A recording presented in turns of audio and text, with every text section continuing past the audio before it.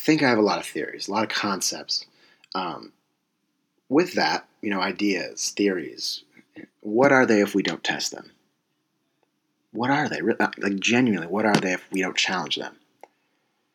There's one theory that I have that I honestly, and I'm very much being genuine when I say I have tested it. Oh, I'd like to say hundreds of times. I'd like to say I've hit that, triple digit mark. Let's just say 100. I think I've done it over 100 times. But I developed this theory, and it's with two specific types of food and beverage. One, milk tea, boba, bubble tea for those in different areas. I think it's all referred to something differently. And In-N-Out. And my theory is that both taste, exponentially better after 10:30 p.m. It's the late night food theory.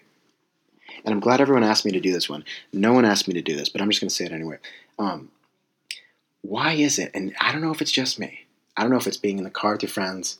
I don't know if the music sounds better after 10:30. I don't know if it's the driving to the location that sounds better, because you got to keep in mind, at least for me back home, where I come by way of San Diego, California.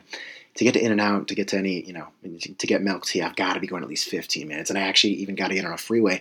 I could take back roads, but we're not going to talk about that. I have to jump on a freeway, the 5 or the 805, not I-5 or not 805, the 5 and the 805. Sometimes I got to hop on the 56 as well. Let's keep that in mind. No. And it just tastes better. Like, look, In-N-Out is always spectacular. I think, I don't think I've ever been in In-N-Out and it hasn't been an 8 out of 10 or below. It's always, that 8.1 and up. Milk tea, I can't say the same, but it doesn't matter. It gets better. It's as if that, that out of 10 scale almost bumps up to out of 11, out of 12 after 10:30 for In-N-Out. And it's if the quality of milk tea, I don't know if it's like the literal tea, it gets better the later the night goes, the more it sits. I don't know how they make it, to be honest with you. I don't know anything about it.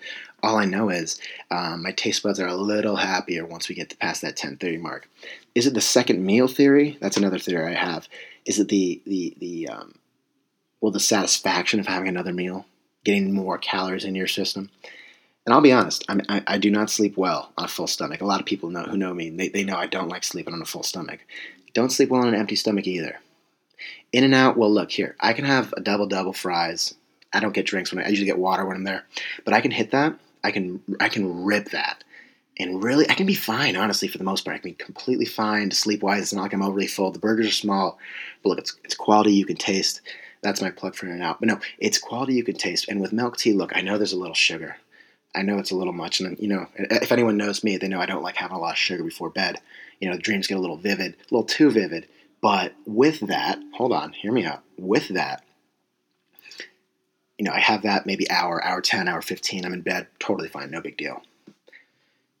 And I feel like it's this solution, it's this dilemma, it's this concept that's probably one of the best to have, because I have never been able to conclude why it's better. And so whenever I'm back home, I'm texting a lot of my friends, hey, you want to get milk tea? Hey, you want to get In-N-Out?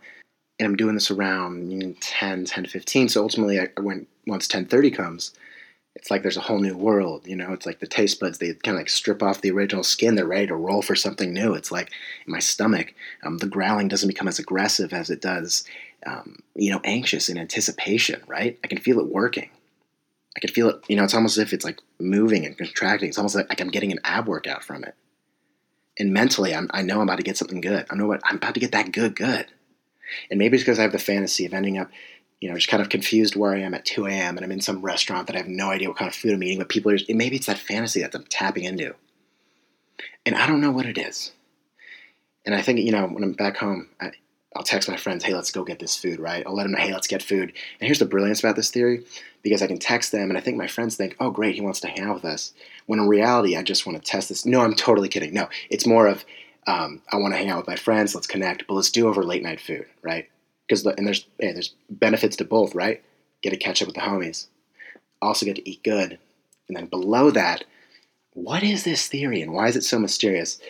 And now I'm thinking about it, it's a blessing and a curse, because, the more research I do, not only the more, the closer I get to finding this conclusion, but the bank account gets stripped a bit. So we got to definitely factor that in. We can't really, let's leave no stones unturned.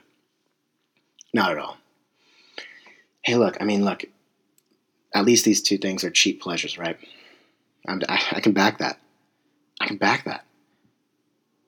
But how long do I want this to go on for? How long does this want to be an issue? And maybe is it an issue? Do I even have to find the bottom? I don't even think I have to get the bottom of this. It's the late night food theory. And I'm all about it. But when will I be not about it? Well, that's a good question.